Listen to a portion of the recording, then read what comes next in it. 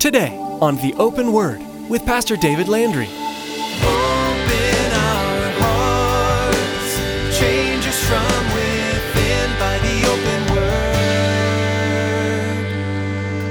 Give us ears to hear your truth and eyes to see the needs around us as we draw close to you.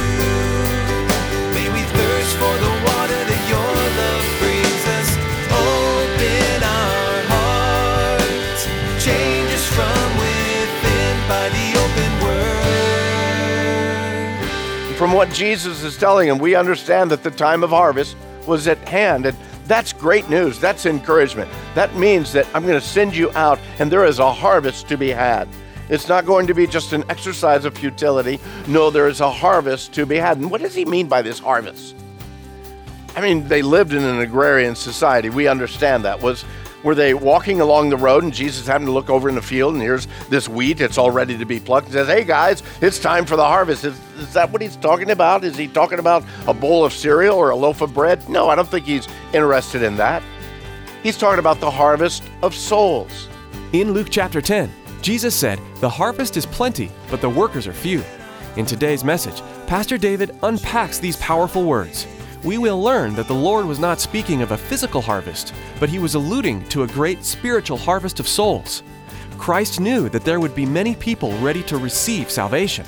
However, Jesus also understood that as he was sending out his disciples, there were only a few ready and willing to participate in gathering this spiritual harvest.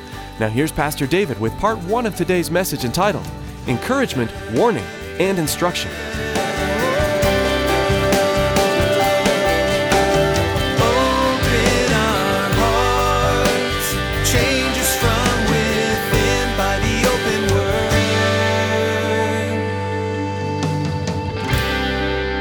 Warren Wiersbe is a great Bible teacher. He's a great Bible commentator.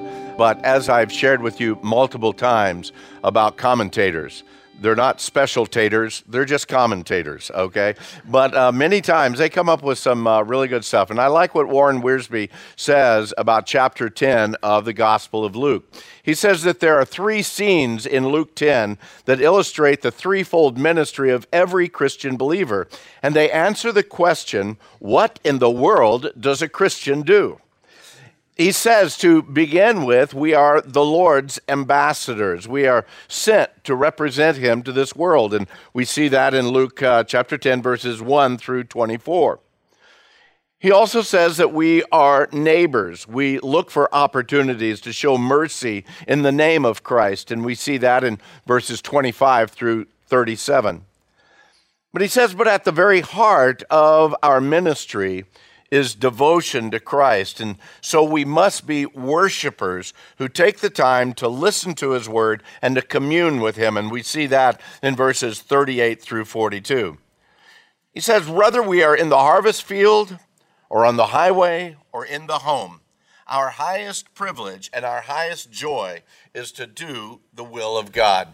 And today we're going to be looking at the first portion of the chapter 10 in verses 1 through 24. It's a portion that takes up a little bit more than half of the whole chapter. And we're looking at that section that Warren Wiersbe says we are the Lord's ambassadors. And here we read about the Lord sending out 70 ambassadors with words of encouragement, words of warning, and words of instruction. So if you're in chapter 10, we invite you to look with us as we look at this morning.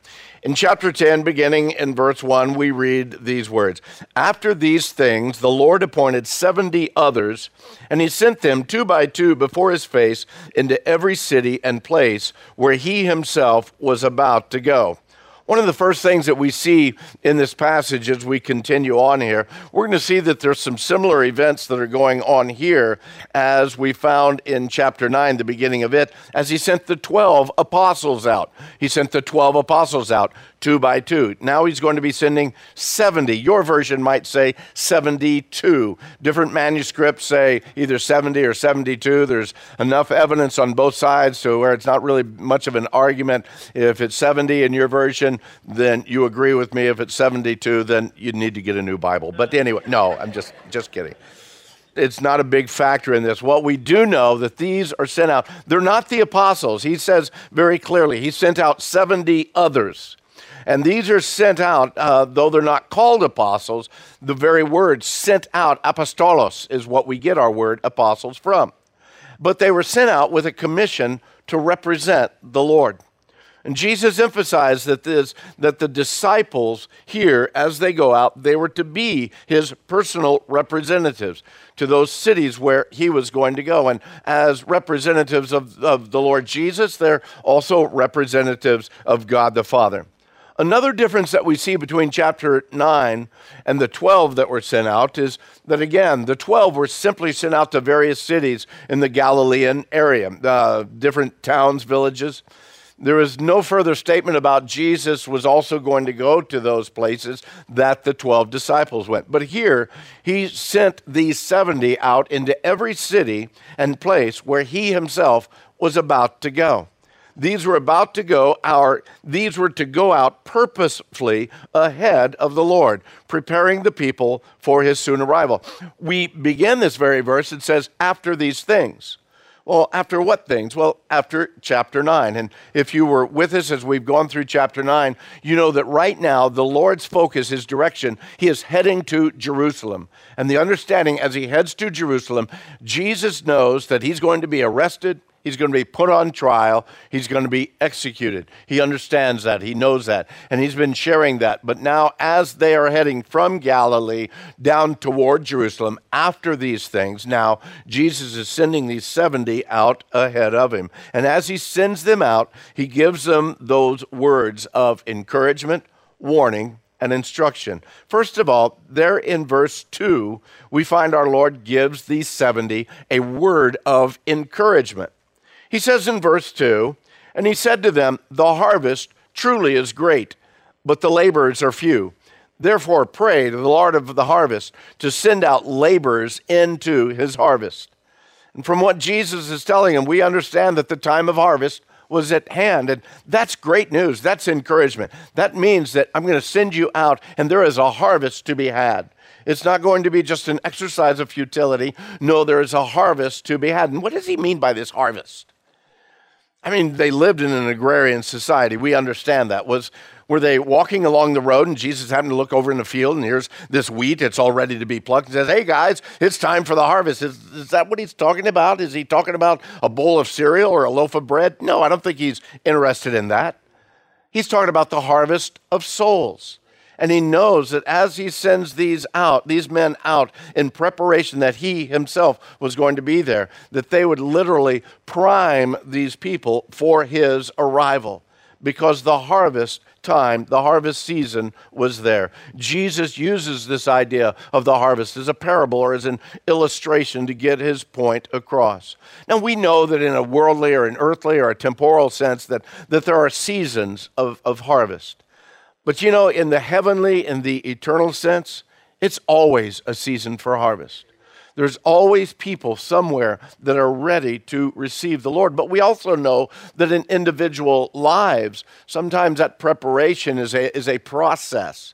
Sometimes the seed is sown, and it takes a while for it to come to the point of harvest. Paul understood that. Paul understood that some plant the seed, some water it, and then others come by, and they're able to reap the harvest. But as Jesus sends these 70 out, he knows that there is a time, there is a season, and right now it is ready for the harvest.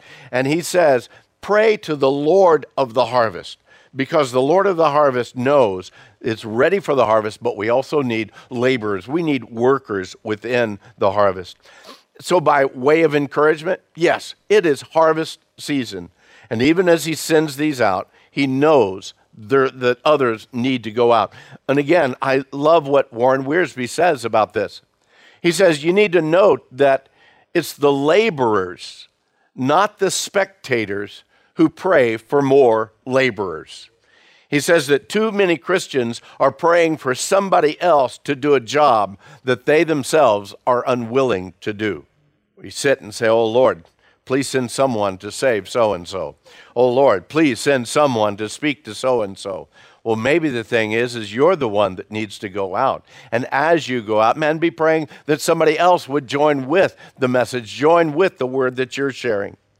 He sends them out with words of encouragement, but he also gives them words of warning. In verse 3, he says, go your way. Behold, I send you out as lambs among wolves.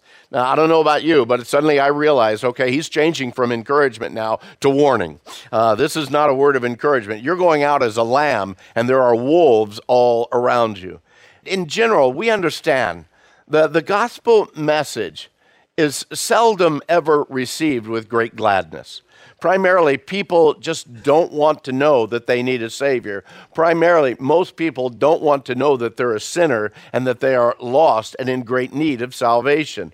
Primarily, they're against that. And the enemy of our souls, he's also the enemy of the gospel. And he will not stop at anything to keep the message or the messenger from going out. He will do anything and everything that he possibly can. And that opposition is so real, and it's very real for those that are actively involved in the kingdom's work. Vance Havner, another great preacher of the faith from years gone by, he says that any man who takes Jesus Christ seriously becomes a target for the devil.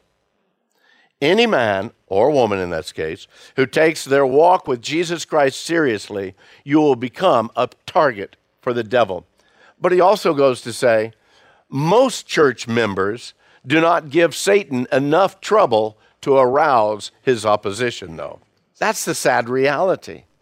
I believe that it's true probably in just about any church, our church included. I'm not so naive to think that everyone in our fellowship is so on fire for the Lord that, man, you are within the sights of the enemy. But you know what? If you are on fire for the Lord, you will face much persecution. You will face many trials. And you say, well, man, the devil never bothers me. Well, maybe you never bother the devil. Maybe that's the problem there. Jesus wants to make it very clear to these 70. Hey, you're going to receive opposition when you share the message. I want to make it very clear to you today. You're going to receive opposition whenever you share the truth of your faith with your loved ones, with your family, with your neighbors, with your coworkers, whoever it might be. When you open up to share the reality and the truth of your faith in Christ, the reality and the truth of salvation through faith in Christ, there's going to be opposition. But you're still to go out as lambs, even with that opposition. Those who go out with the message of the hope of the gospel. Beloved, we are never, ever supposed to go out as stormtroopers, okay? And you've seen them. You've seen them. You know, you better turn or you're going to burn, you know. Get right or you're going to get left. There's all kinds of things. How many of you know of Westboro Baptist Church? The ones that show up with all the signs that say, God hates fags, you're going to burn in hell, and all this guy. I want to grab those guys sometime and say, who have you ever won to Christ with that kind of an attitude, with that kind of a mindset? We're to go out as lambs. We need to understand that, listen, the message is a message of hope. It's a message of peace. It's a message of salvation. And you might ask me, well, Pastor, are we supposed to go out like milk toast and just kind of like wimpy little things? No. But you do need to go out with the hope of that message within you and flowing from you, speaking the truth in love. What does the word say? In John chapter 3, verse 16, we all know that verse, very familiar. God so loved the world that he gave his only begotten Son, that whoever believes in him would have everlasting life. But do you know John 3:17? It says that God didn't send his Son into the world to condemn the world. He sent his Son that the world through him might be saved. You see, the message that we bring, we don't need to bring a message of condemnation. People are condemned already. We need to bring a message of hope. We need to bring the reality and the truth that peace has come through Christ Jesus. That peace on earth that we speak about only at Christmas. No, that's the peace of Christ that is now available to men and women, to young people, as they turn their hearts and lives over to Christ. We understand outside of Christ, man, has absolutely no hope. We understand that outside of Christ, man is condemned to an eternity in hell. But what we need to come and do is bring to them a message of hope, a message of salvation. Paul understood that, even as Paul writes to Timothy. He says, this is a faithful saying and worthy of all acceptance, that Christ Jesus came into the world to save sinners. Beloved, that's the message that we ought to bring. The message of hope. Christ came, he gave his life so that we who are dead in our trespasses and sins might be able to receive life, life everlasting, and that's good news. And the enemy of our souls does not want you to proclaim that. He wants those who are lost to remain lost. And so there's going to be a continual opposition. But yet we need to continually be able and being consistent in sharing that message with the gentleness of lambs, even though the enemy comes in like a wolf. So following his word of encouragement, hey, the harvest is plentiful. His word of warning, but be careful, you're going out as lambs. There's wolves everywhere. He then gives them words of instruction, how they're supposed to carry themselves as they go out. And we find here very similar instructions that he gave the 12 back in chapter 9, the beginning when he sent them out. Here in chapter 10, he gives very similar instructions. Verse 4, he says, carry neither money bag or knapsack nor sandals. Greet no one along the road, but whatever house you enter, first say, peace to this house. And if a son of peace is there, your peace will rest on it, and if not, it will return to you. And remain in the same house, eating and drinking such things as they give, for the laborer is worthy of his wages. Do not go from house to house. And whatever house or whatever city you enter and they receive you, eat such things as are set before you, and heal the sick there, and say to them, the kingdom of God has come near to you. But whatever city you enter and they do not receive you, go out into its streets and say, the very dust of your city which clings to us, we wipe off against you. Nevertheless, know this, the kingdom of God has come near you. Just as he had shared with the 12 as he sent them out, he says, I want you to go out and I want you to depend upon God. You don't need to bring a lot of extra resources with you. Just depend upon God, that he's going to provide for all of your needs according to his riches in glory. As you go out, you go into homes, you will be received by those who are men and people of peace. And only those who are willing to really receive this message of the kingdom are going to be able to receive them in peace. They were to go out into these villages, and they weren't supposed to jump from house to house. They were enter into a home where they were received, and they were to stay there for a period of time, for the whole time that they were to be in that village, rather than jumping from house to house and saying, you know what, I like what I smell in that guy's barbecue a whole lot better than what you put on my table. I'm going to go over to this other house. He says, just go in, and if someone receives you, stay there and minister from that point to that village. Every time I read this, I think many times of years ago when we were in a particular denomination. It seemed like the pastors, that denomination, were in that kind of an attitude of jumping from house to house to house. They'd start out at a small church, and then once you're kind of established at that small church, you'd start looking for the next bigger church. And then you get into that next bigger church, and you start looking around for the next bigger church. And pretty soon you're just jumping from house to house to house. I kind of like the way Calvary's do it. You go out and you start one, you're stuck there for life. It's because nobody else will have you, but no, the Lord has blessed us here. We've been here for 25 years, almost 25 years this coming March. The Lord calls you to a place. He says, just minister there. Just minister there. God will supply your needs. We understand that. We know that. As representatives of the Lord Jesus, these men were to go out as ambassadors. And as they go out into these villages and these homes, they come in a spirit of peace. And they were to heal the sick and to say to them, the kingdom of God has come near to you. They were to come with the heart of Jesus, and yet Jesus knew that some would not receive their message. And just as you know yourself, some don't receive even the message of hope, the message of peace, the message of salvation. Some we speak to time and time again. We try to persuade them for the things of God, and they still don't receive it. At this point in time, Jesus tells these here, if you come to that village and the village says, no, we don't want any of what you're speaking of. We reject these things. He says, don't become stressed out and don't even take it personal. And many times we do. As we come and we try to share the gospel with someone and they reject the message, well, sometimes we get stressed out or we take it personal. Oh, I knew if I would have only remembered that one other verse, that would have won them. Or if I should have said such and such. You know what? It's not up to you. You're called to go and to share. The results are up to God. And so if they receive it, great. If they don't receive it, don't get stressed. Don't take it personal. Just continue to share the hope that's within you. That is, if there is a hope that's within you.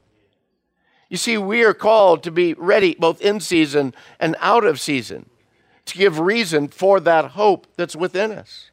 We're to be able to share the truth of the hope of the gospel. And the problem is there are many believers today that go to church Sunday after Sunday, Wednesday after Wednesday. They've never shared the hope of the gospel that's within them. They've never taken the opportunity to simply share with another human being the reason why they trust in Christ, the reason why they have this hope. My question at that point is there really and truly a hope that's within you? Is there really truly a relationship with Christ? Do you know how to, in simplicity, to share the reality of that hope with another human being?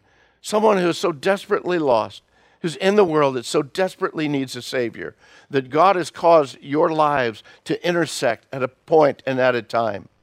Are you able to simply share who Christ is, why you have faith in Him, why you trust Him with your eternity, why you have relationship with Him? Or is the better question, do you really and truly have a relationship with Him? Has something ever really happened in your heart and life that you're able to share? As these men went out, they knew that there were going to be some that says, nope, we don't want it. This is the very same thing that happened to Paul and Barnabas as they tried to preach to the Jews in Antioch. And the word says that after they shared with them the truth, many of the Gentiles received the hope of the gospel, but many of the Jews came against it. And as a matter of fact, the Jews began to stir up opposition, and persecution came against Paul and Barnabas, even to the point that they kicked them out of the area. And Acts chapter 13 tells us that Paul and Barnabas then, they literally shook the dust off their feet against them. And then they went on to Iconium. And that's what Jesus is telling these 70. He says, you know what? Just shake the very dust of that village off your sandals. That doesn't mean for you and I, we go and share the hope of the gospel and someone's not ready. Oh, that's fine, I'm done with you. And we move on. As I said before, there are seasons. Sometimes it is planting a seed. Sometimes it's just watering the seed. Sometimes you need to just plow it up a little bit. Sometimes that ground is so hard, it just needs to be worked a little bit. Our call as believers is to share the hope of the gospel. I believe that each one of us, we're to be sent out like those 70. We're sent out to people's lives where Jesus wants to come to. Just like I'm going to be coming to those villages, I send you out first. We come in contact with people who will never come into a church door, who will never darken the door of a Bible study at all. And as a matter of fact, you've probably heard it said multiples of times. You are probably the only Bible that some people will ever read. Open our hearts, change us from within by the open word. We hope that today's edition of the Open Word has been a blessing to you. If you live in the Casa Grande, Arizona area, we want to invite you to join us for worship. The messages that you hear on the Open Word are produced from worship services at Calvary Chapel, Casa Grande. Maybe the teaching you heard today is exactly what you're looking for in a church. Then please join us. We meet Saturday evenings and twice on Sunday morning, as well as throughout the week. For more information about when we meet for worship, including driving directions, log on to theopenword.com and then follow the link to the church website. Now here's Tracy with some more important information about how you can help support the Open Word. Radio programs like the Open Word are wonderful tools that God uses to advance His kingdom here on earth. And as with any ministry, there are expenses involved. Today's broadcast was professionally produced, and God has given us a vision to see the Open Word expand into other parts of the world. Would you prayerfully consider financially supporting the Open Word? Log on to theopenword.com and simply click on the support option to help us continue to grow. Thanks, Tracy. From all of us here with the production team, we want to say thank you for tuning in, and may God richly bless you.